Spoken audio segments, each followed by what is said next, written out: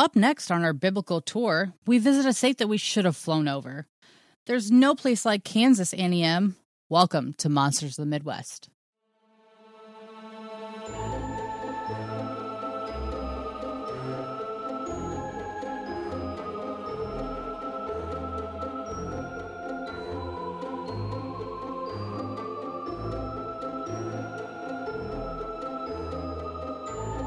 Hey everyone, welcome on back to Monsters of the Midwest. We are doing another biblical nightmarish episode just for y'all.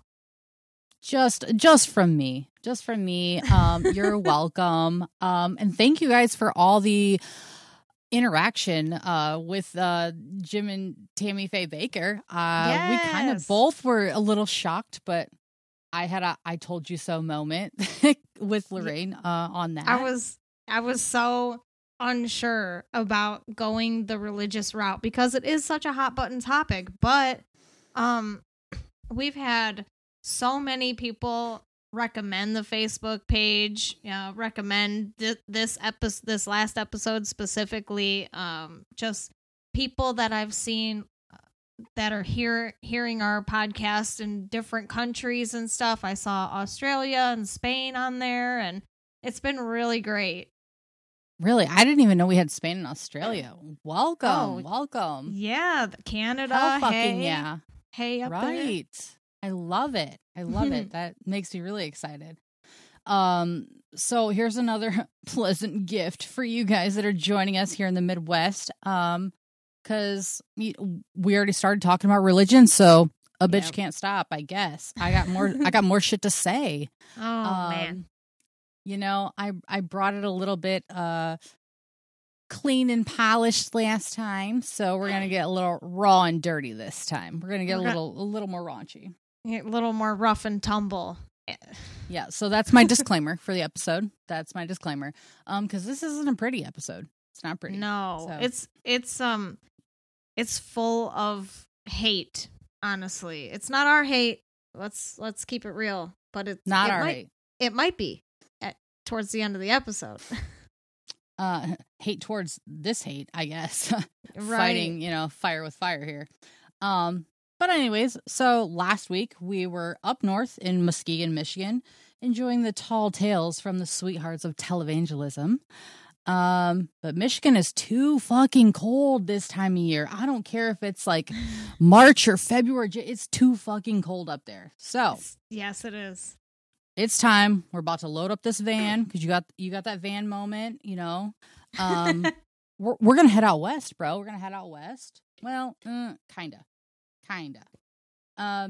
We're gonna make a stop in the capital of the beautiful flat ass state of Kansas, Topeka, Kansas. All right. So we're gonna go back into the 50s. We both love a 50s moment. I do love a 50s moment. I do too. So in the 50s, like this was a great spot of victory. Topeka, Kansas was the home of when the Supreme Court decided on the Brown versus Board of Education case. Yes, and they had the whole like racial segregation case with schools, and they deemed it unconstitutional. It was fucking fantastic. It was a great time to be in Kansas of the 1950s. Yeah, lots of celebration, lots of inclusion. It was monumental. But in the same time, in 1955, which is actually a year later, a man by the name of Fred Phelps decided to celebrate this in his own kind of way. So. Yeah, let's talk about Fred. All right. So, yeah, and stay with me here, folks, because I'm going to kind of jump around. But I promise we'll get to a solid end result here. All right, so talking about Fred. So he's an American minister and disbarred attorney. That's already a solid choice here. Not good. Right. Anybody who doesn't know, a disbarred attorney means that you are stripped of your title to be an attorney, basically. Right. So Fred Waldron Phelps was born on November 13th, 1929 in Meridian, Mississippi. Oh. He was the parents of 2 devout Methodists. So like our previous episode, I kind of went into the style of religion that we were talking about, and I got a lot of positive feedback from that. So I'm going to bullet point this out a little bit here with the Methodist religion, I guess. Okay. So it's School a denomination. Me. Yes, I'm about to school. Okay. So it's a denomination of the Protestant Christianity. It follows the doctrine of John Wesley. Methodist comes from the quote unquote, the methodical way in which they carried out their Christian faith. It focuses on the transforming effect of faith on a character of the Christian. That is word for word. It seems a bit confusing to me, but I wanted to quote it directly. Okay. It's confusing to me too. Yeah. Okay. So at least I wasn't the only one. But they focus on new birth assurance, imparted righteousness, and the possibility of entire sanctification. Also still a little confusing for me. But their primary focus are on the creeds. So I, being like brought up Lutheran, know that there's like the Apostles' Creed, and there's another one that I don't fucking remember what it is, but you were supposed to memorize them for catechism.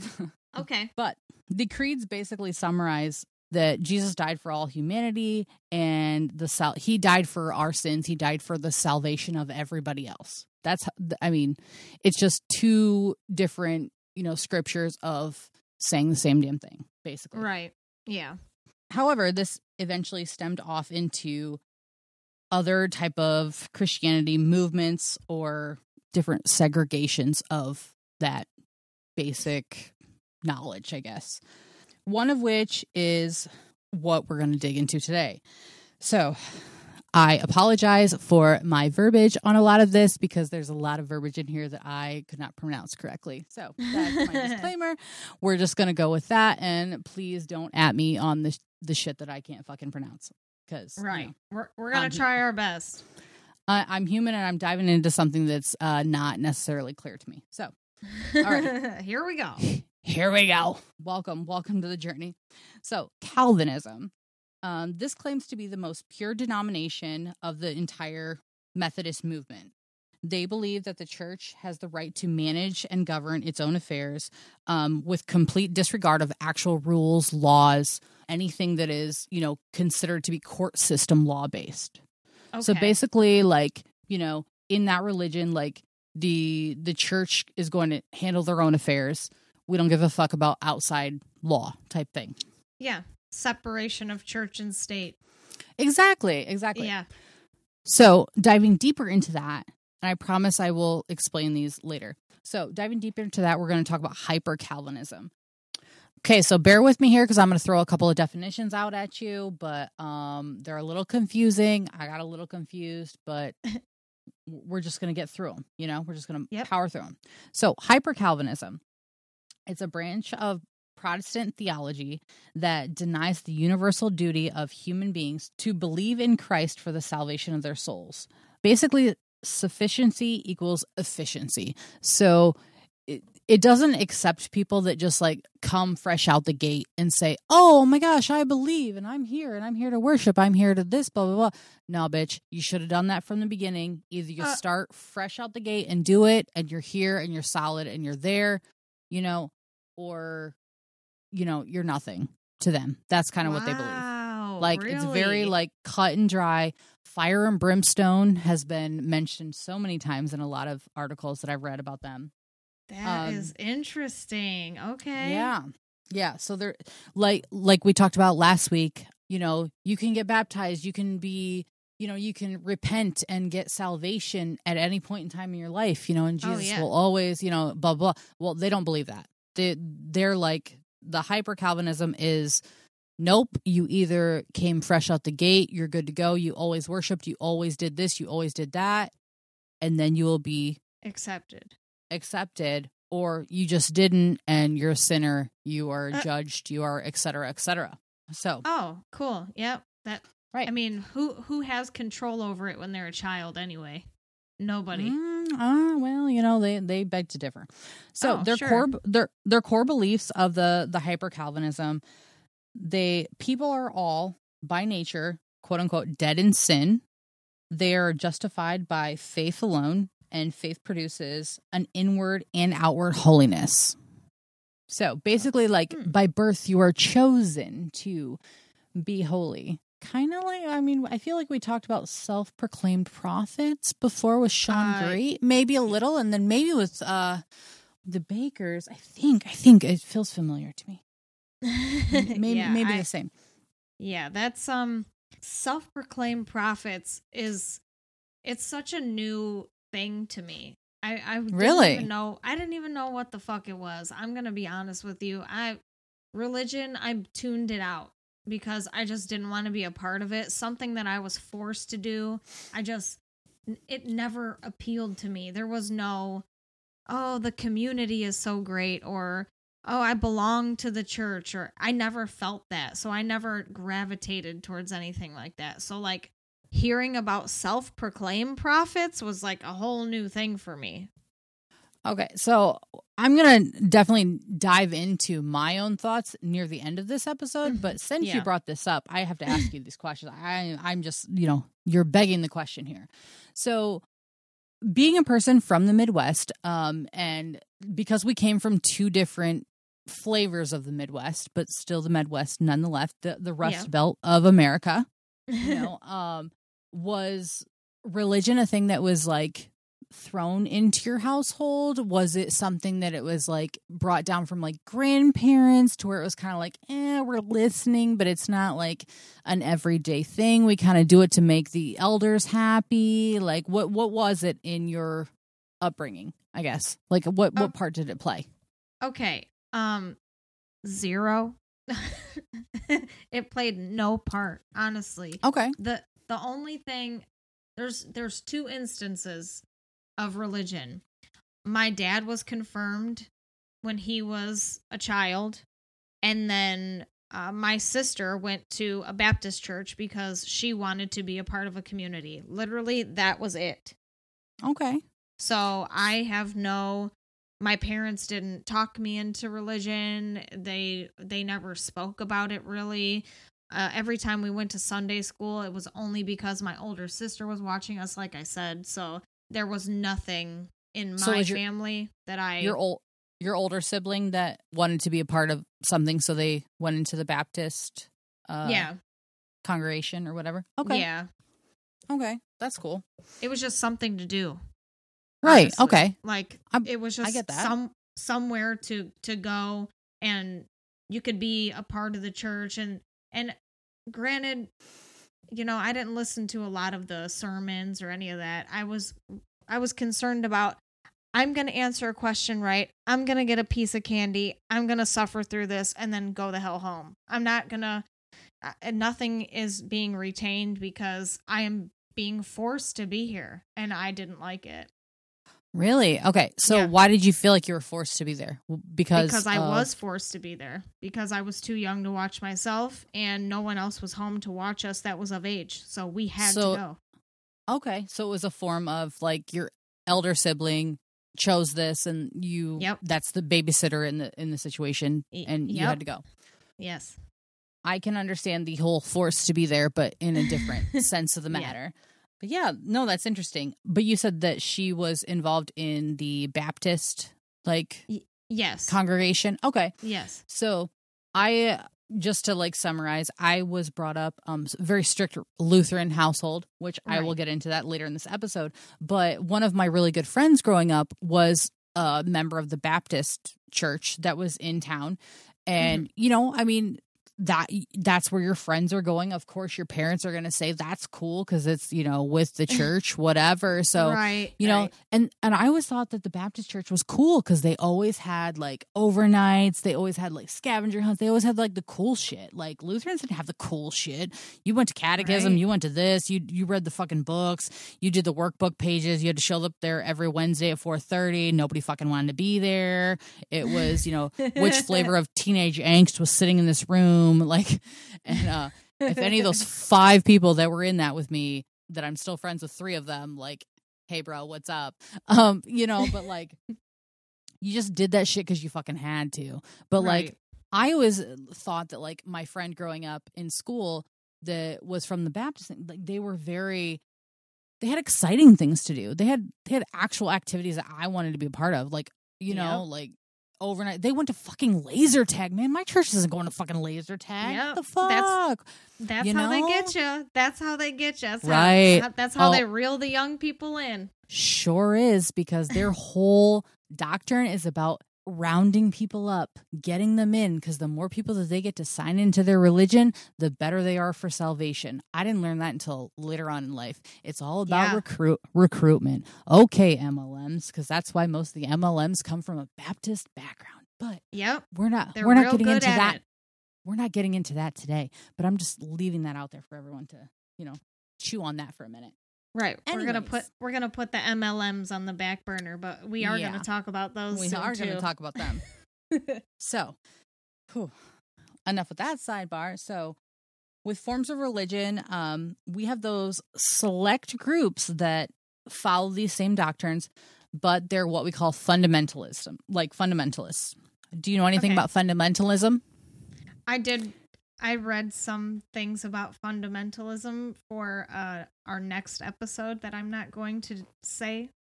Okay. So fundamentalism is a form of religion that upholds the belief in the most strict aspect.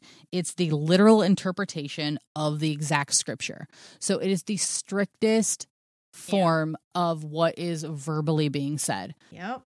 You know, it is the solid, like exactly what it says is exactly what we're going to do. There's no interpretation of it. There's no nothing. It is what it is. Yeah. So it sure is. It's fundamentals. You just break it down to bare bones. Yeah, exactly. So they believe in the superiority of religious teachings, the strict division between the righteous people and the evildoers. Like that's basically fundamentalism.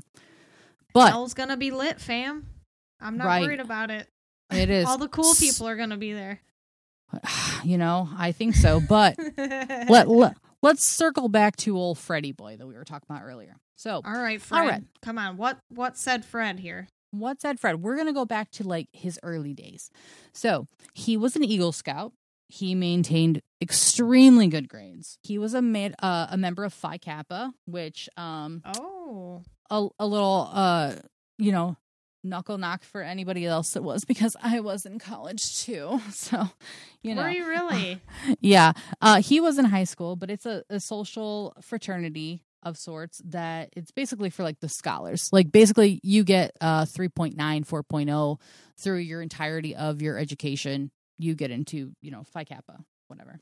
Nice. It's like top honor society type thing. Ooh, fancy. Right. I know. See how it's doing so well for me in life these days? But, you know, but my parents really love that. They love that on my resume thing. Oh, yeah.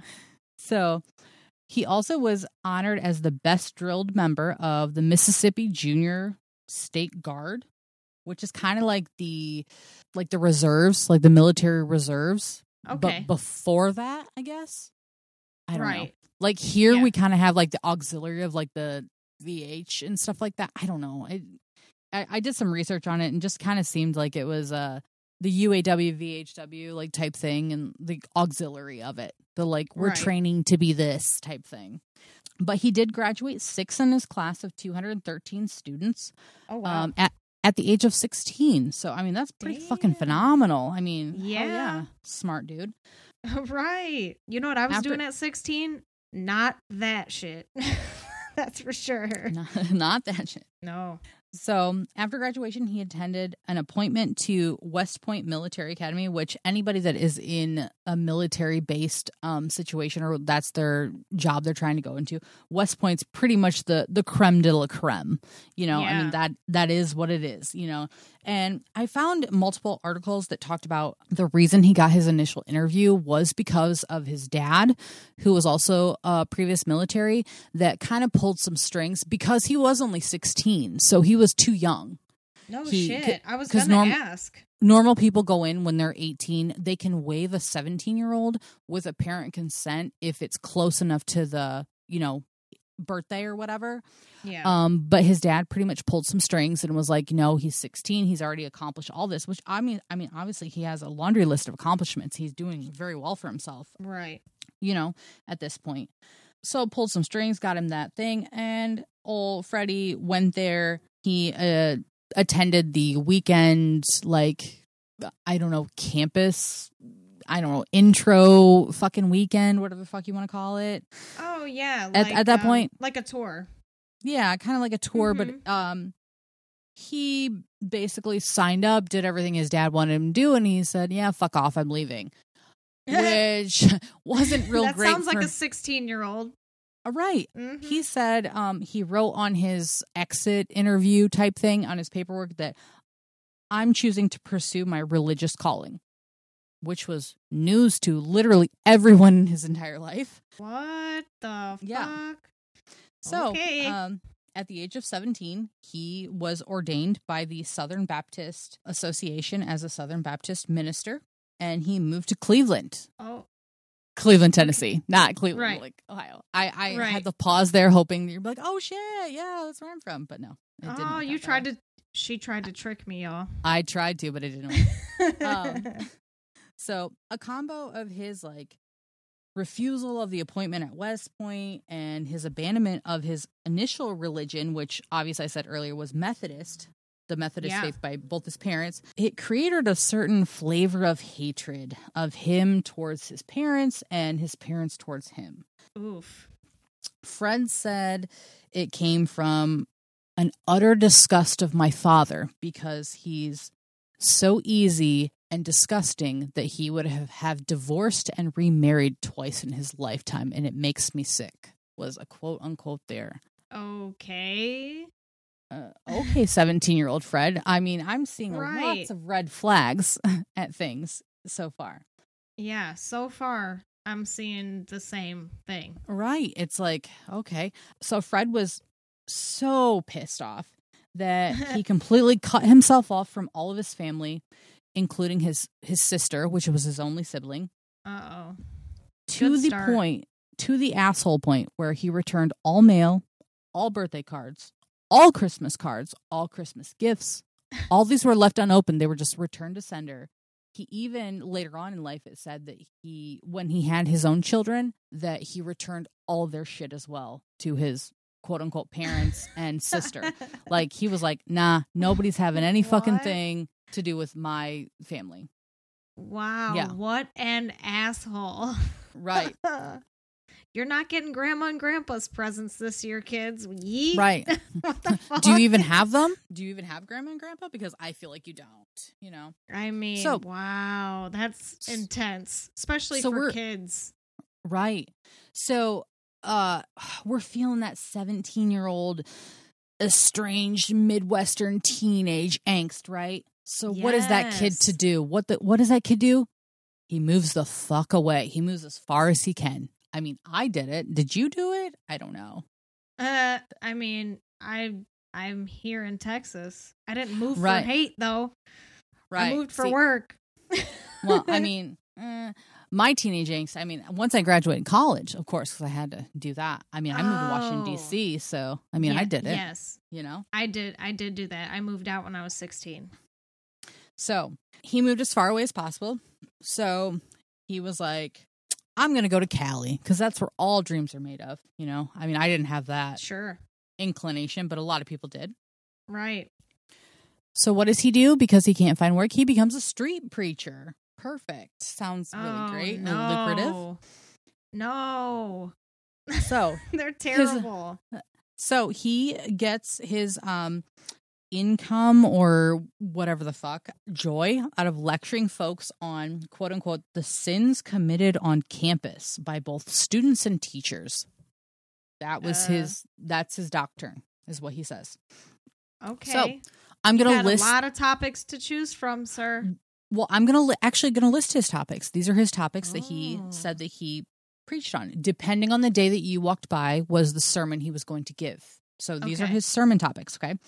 Promiscuous petting, evil language, profanity, cheating, teachers' filthy jokes in the classroom, or pondering lusts of the flesh. Okay. Okay. What is the difference between profanity and evil words? Evil language. Oh, evil language. What would that be? I'm not sure. I mean, damn it. This all sounds like a day in the life of most people I know, so I'm not sure. Right. I mean, what else is college for? Education sometimes and partying. I don't know what the problem is here. Right. So naturally, the college that he was attending, he enrolled himself into like a Northwest State style college, like a community college. A community college of that area. Okay. At the time, to appease the asshole parents that he was trying to get away from. But after his adventures of lecturing on the streets, his college ordered him to stop. He didn't listen. So they decided to get him out of the fucking program. He was done. He was kicked out. And it was actually Bob Jones College, and he was kicked out in 1948. But these antics caused such a stir of events that he got his own expose in Time magazine in 1948, where he got to freely talk about the topics that I listed prior. Wow. Right. Must have been a slow news day. I mean, Time magazine. I never read much of them, but I mean, for a whole ass article, I mean, he must have did pretty good. Either that or in 1948, there wasn't a lot going on, I mean, what was the hot button topics in the 40s, Right. So obviously, he got kicked out. He no longer is getting assistance from being a college student. So Callie was a bust. So like every Midwestern kid that's tried to move out and run away or do whatever in another city, what do? We fucking come back home. That's just what we do. We bring our ass back home. Sulk in all the moments of that. We interrupt your regularly scheduled debauchery to talk to you about some other cool cats.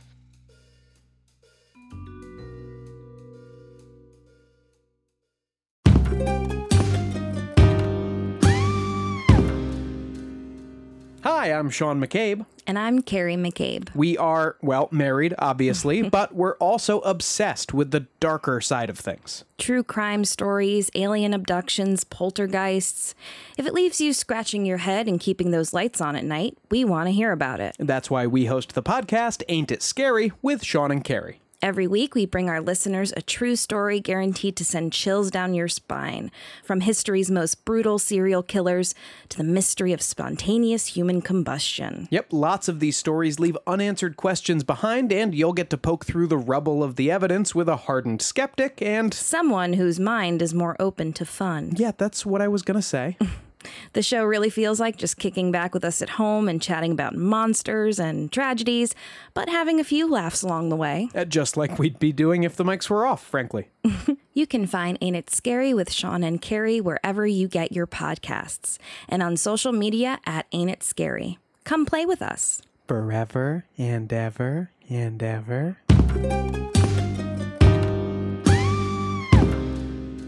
What do you think? Their links are in the description, so go check them out, you turkeys. Time to agitate the gravel and get back to Coolsville.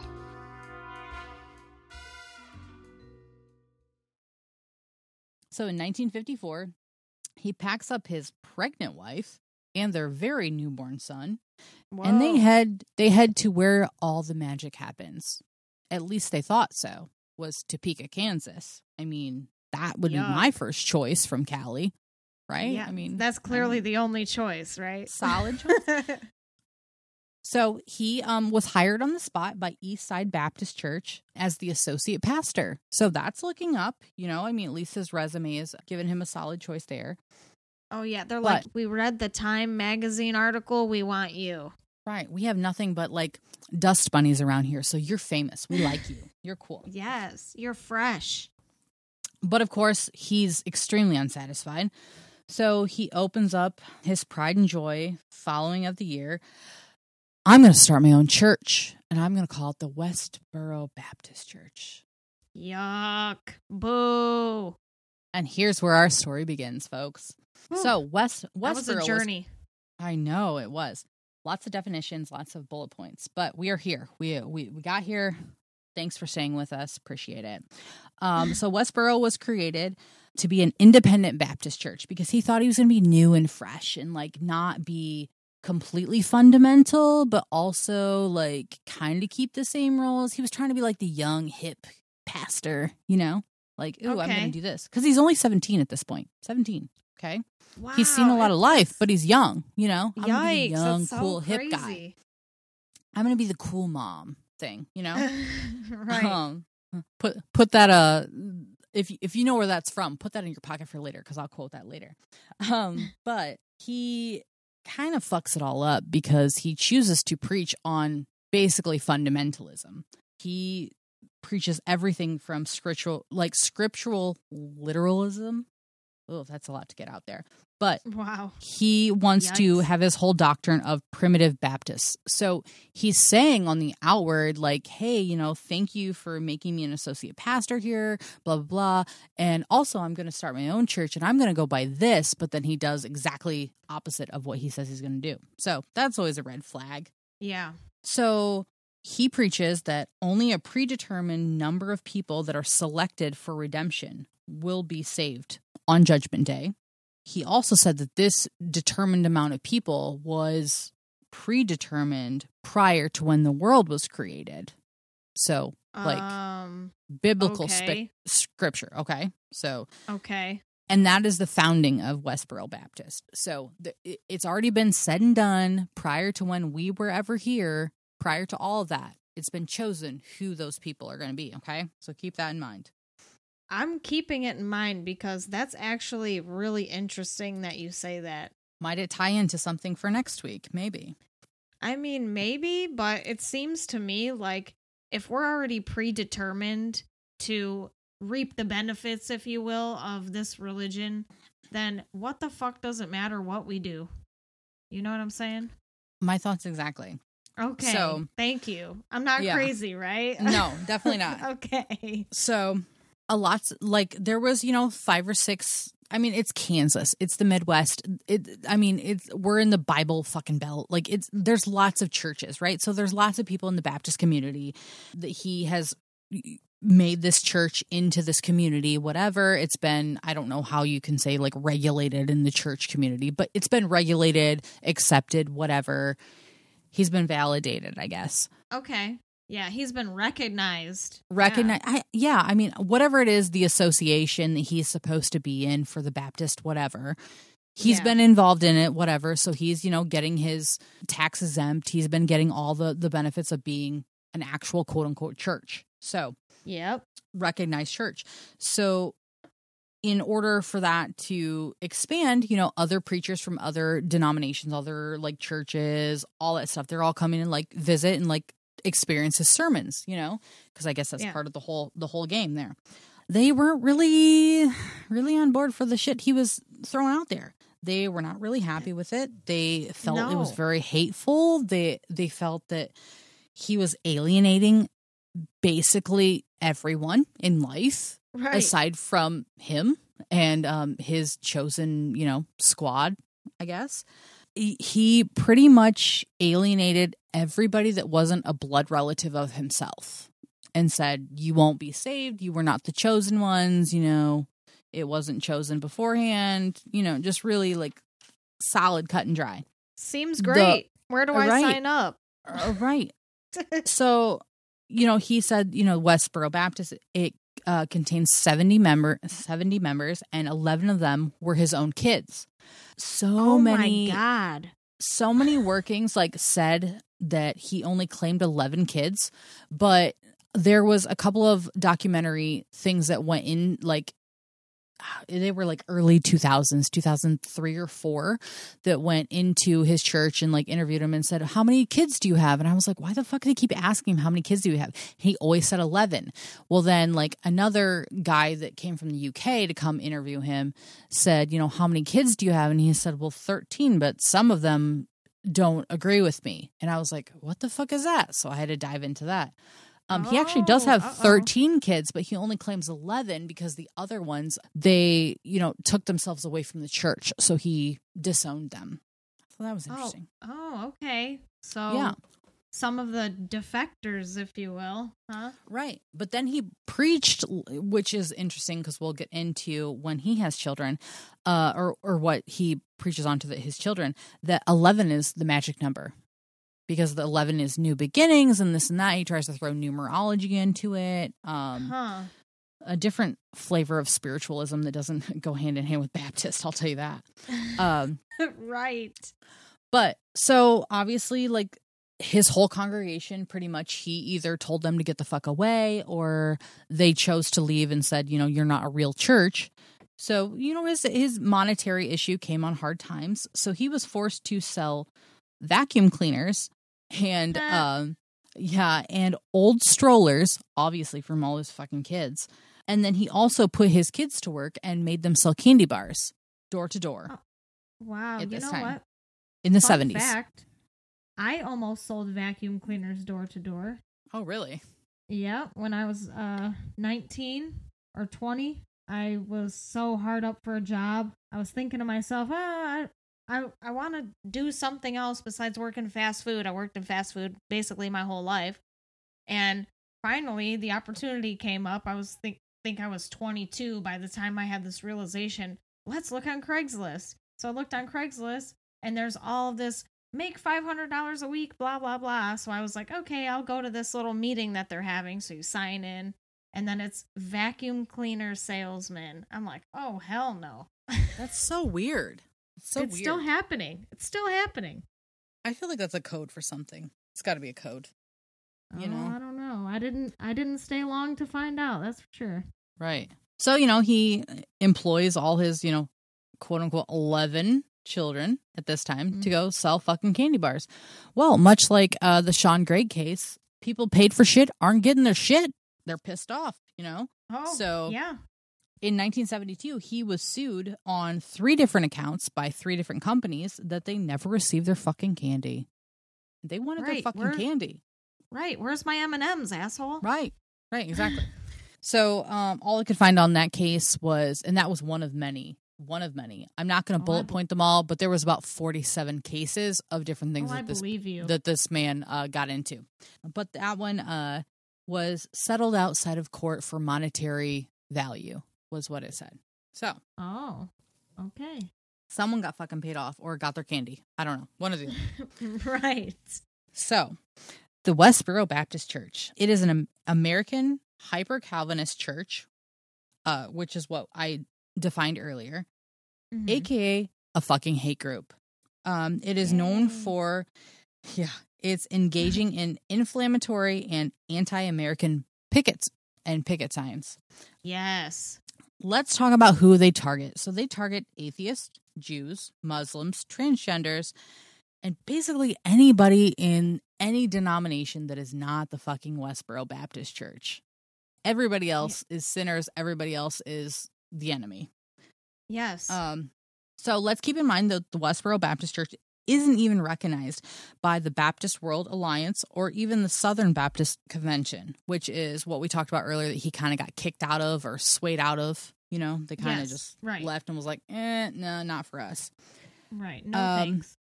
So this has people questioning, what is the fucking validity of this actual quote unquote church? Right. So, it's like they're hiding behind a facade almost.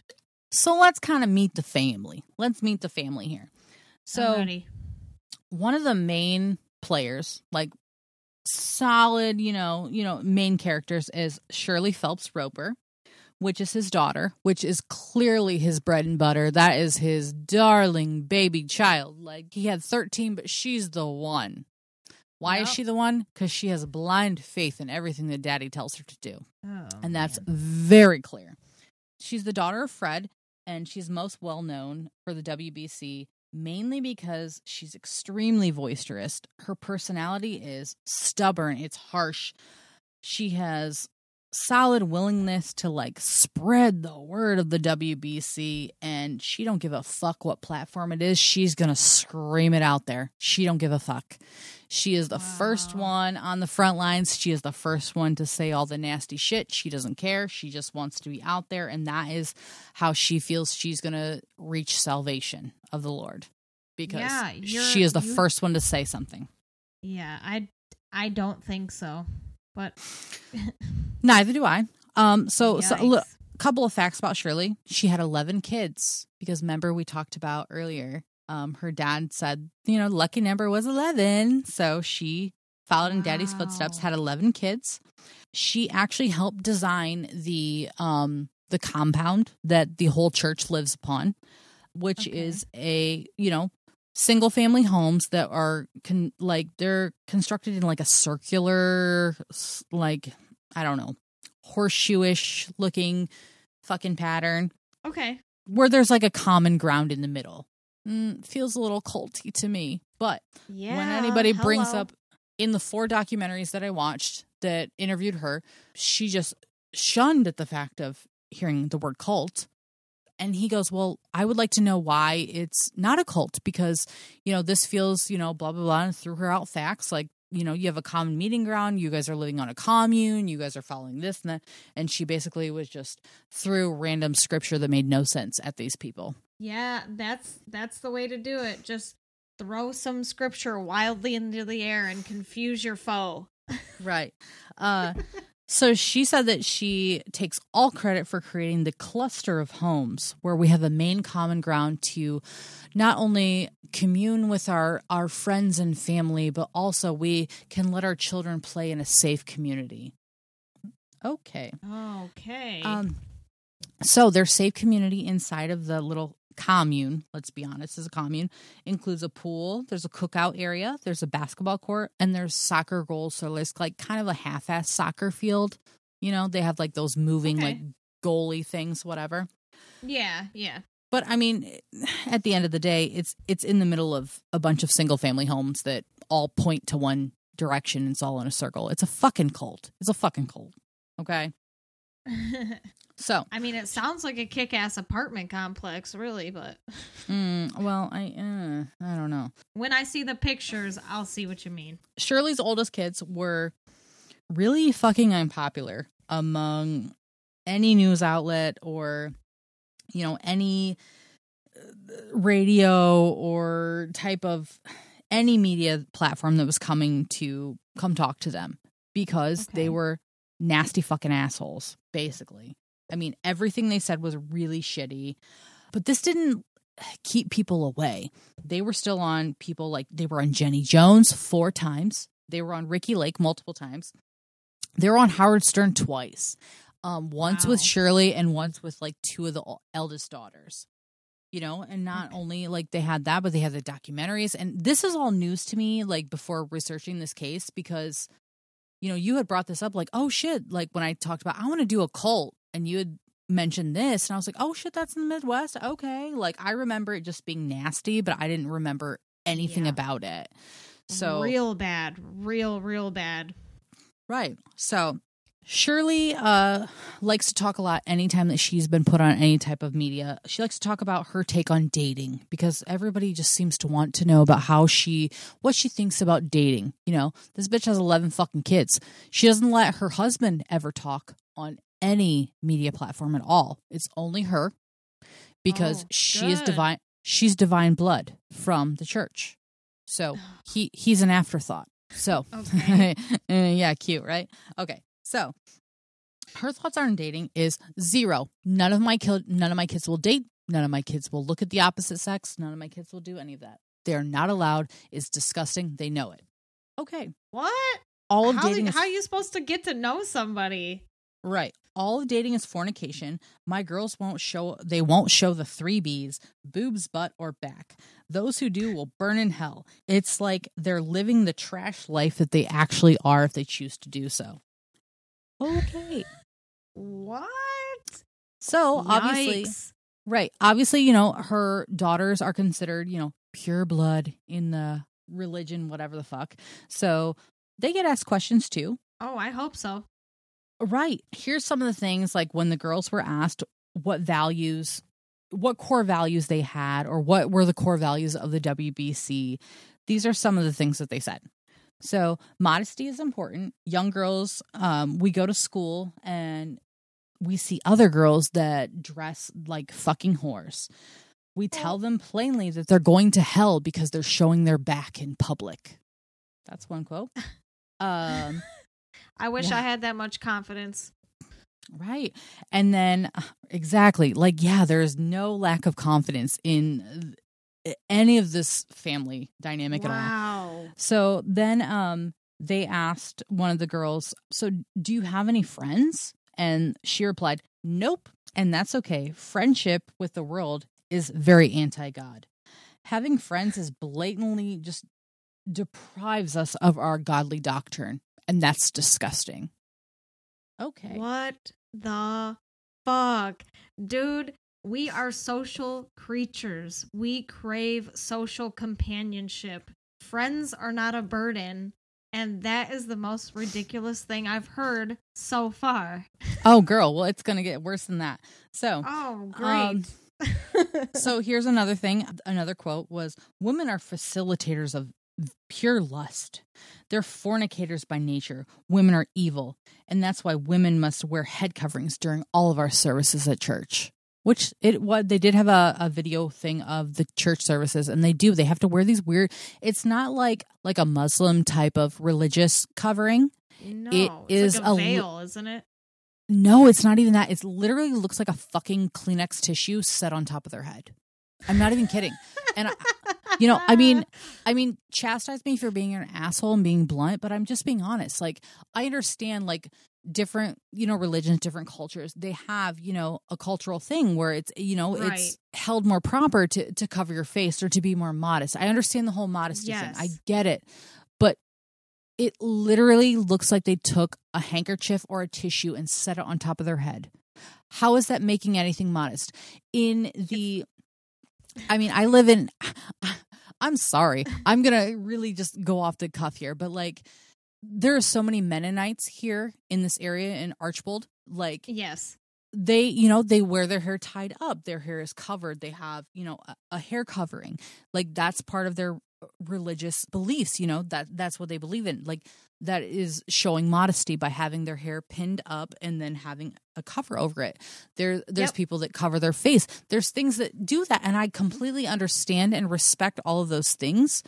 But I urge you guys to go out and watch the documentary. Oh gosh, I can't remember who it's from though. It's called the Most Hated Family in America. It's from the BBC. You can purchase it on Amazon Prime, but you can get like a free trial and watch it for like a week or something like that. I think that's what I did. But it's from the BBC and it's the Most Hated Family in America. There's 5 segments. So because he checks back in at different times, but there is in the first one where you can sit in on one of the services, and it literally looks like the men of the church throw fucking Kleenexes on top of their heads. It doesn't cover anything. It doesn't cover their hair. It doesn't cover their face. It doesn't give any veil of modesty. It just looks like they're throwing trash on top of these women, and it pisses me off. What's funny too is I remember doing some research about another televangelist, Ernest Angley, and I know I talked to you about him before, but I did some research on him. Sadly, he did pass away, but his 90s and 9 Club is still going on, and the Ernest Angley Ministries is still happening, and they have blessing cloths, and it looks like a little piece of like a drop cloth, and they bless it, and then they just put it on you or like touch you with it. Really? Yes, I'll have to show you. I wonder if that's, yeah, I'm curious to see if that's similar. Cuz it sounds like it. I'm talking shit, but I if someone can give me a valid reason that I am wrong, I will accept that and I will apologize for my, actions on the matter.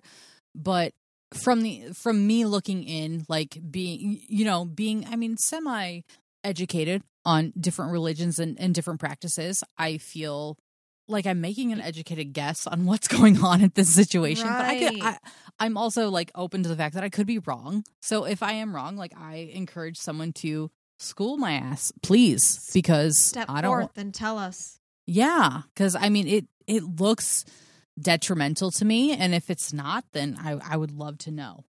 For sure, like honestly, It looks like Kleenex brand tissue. right. I mean, it looks like just Kleenex is like just dropped on their head, like with no care at all.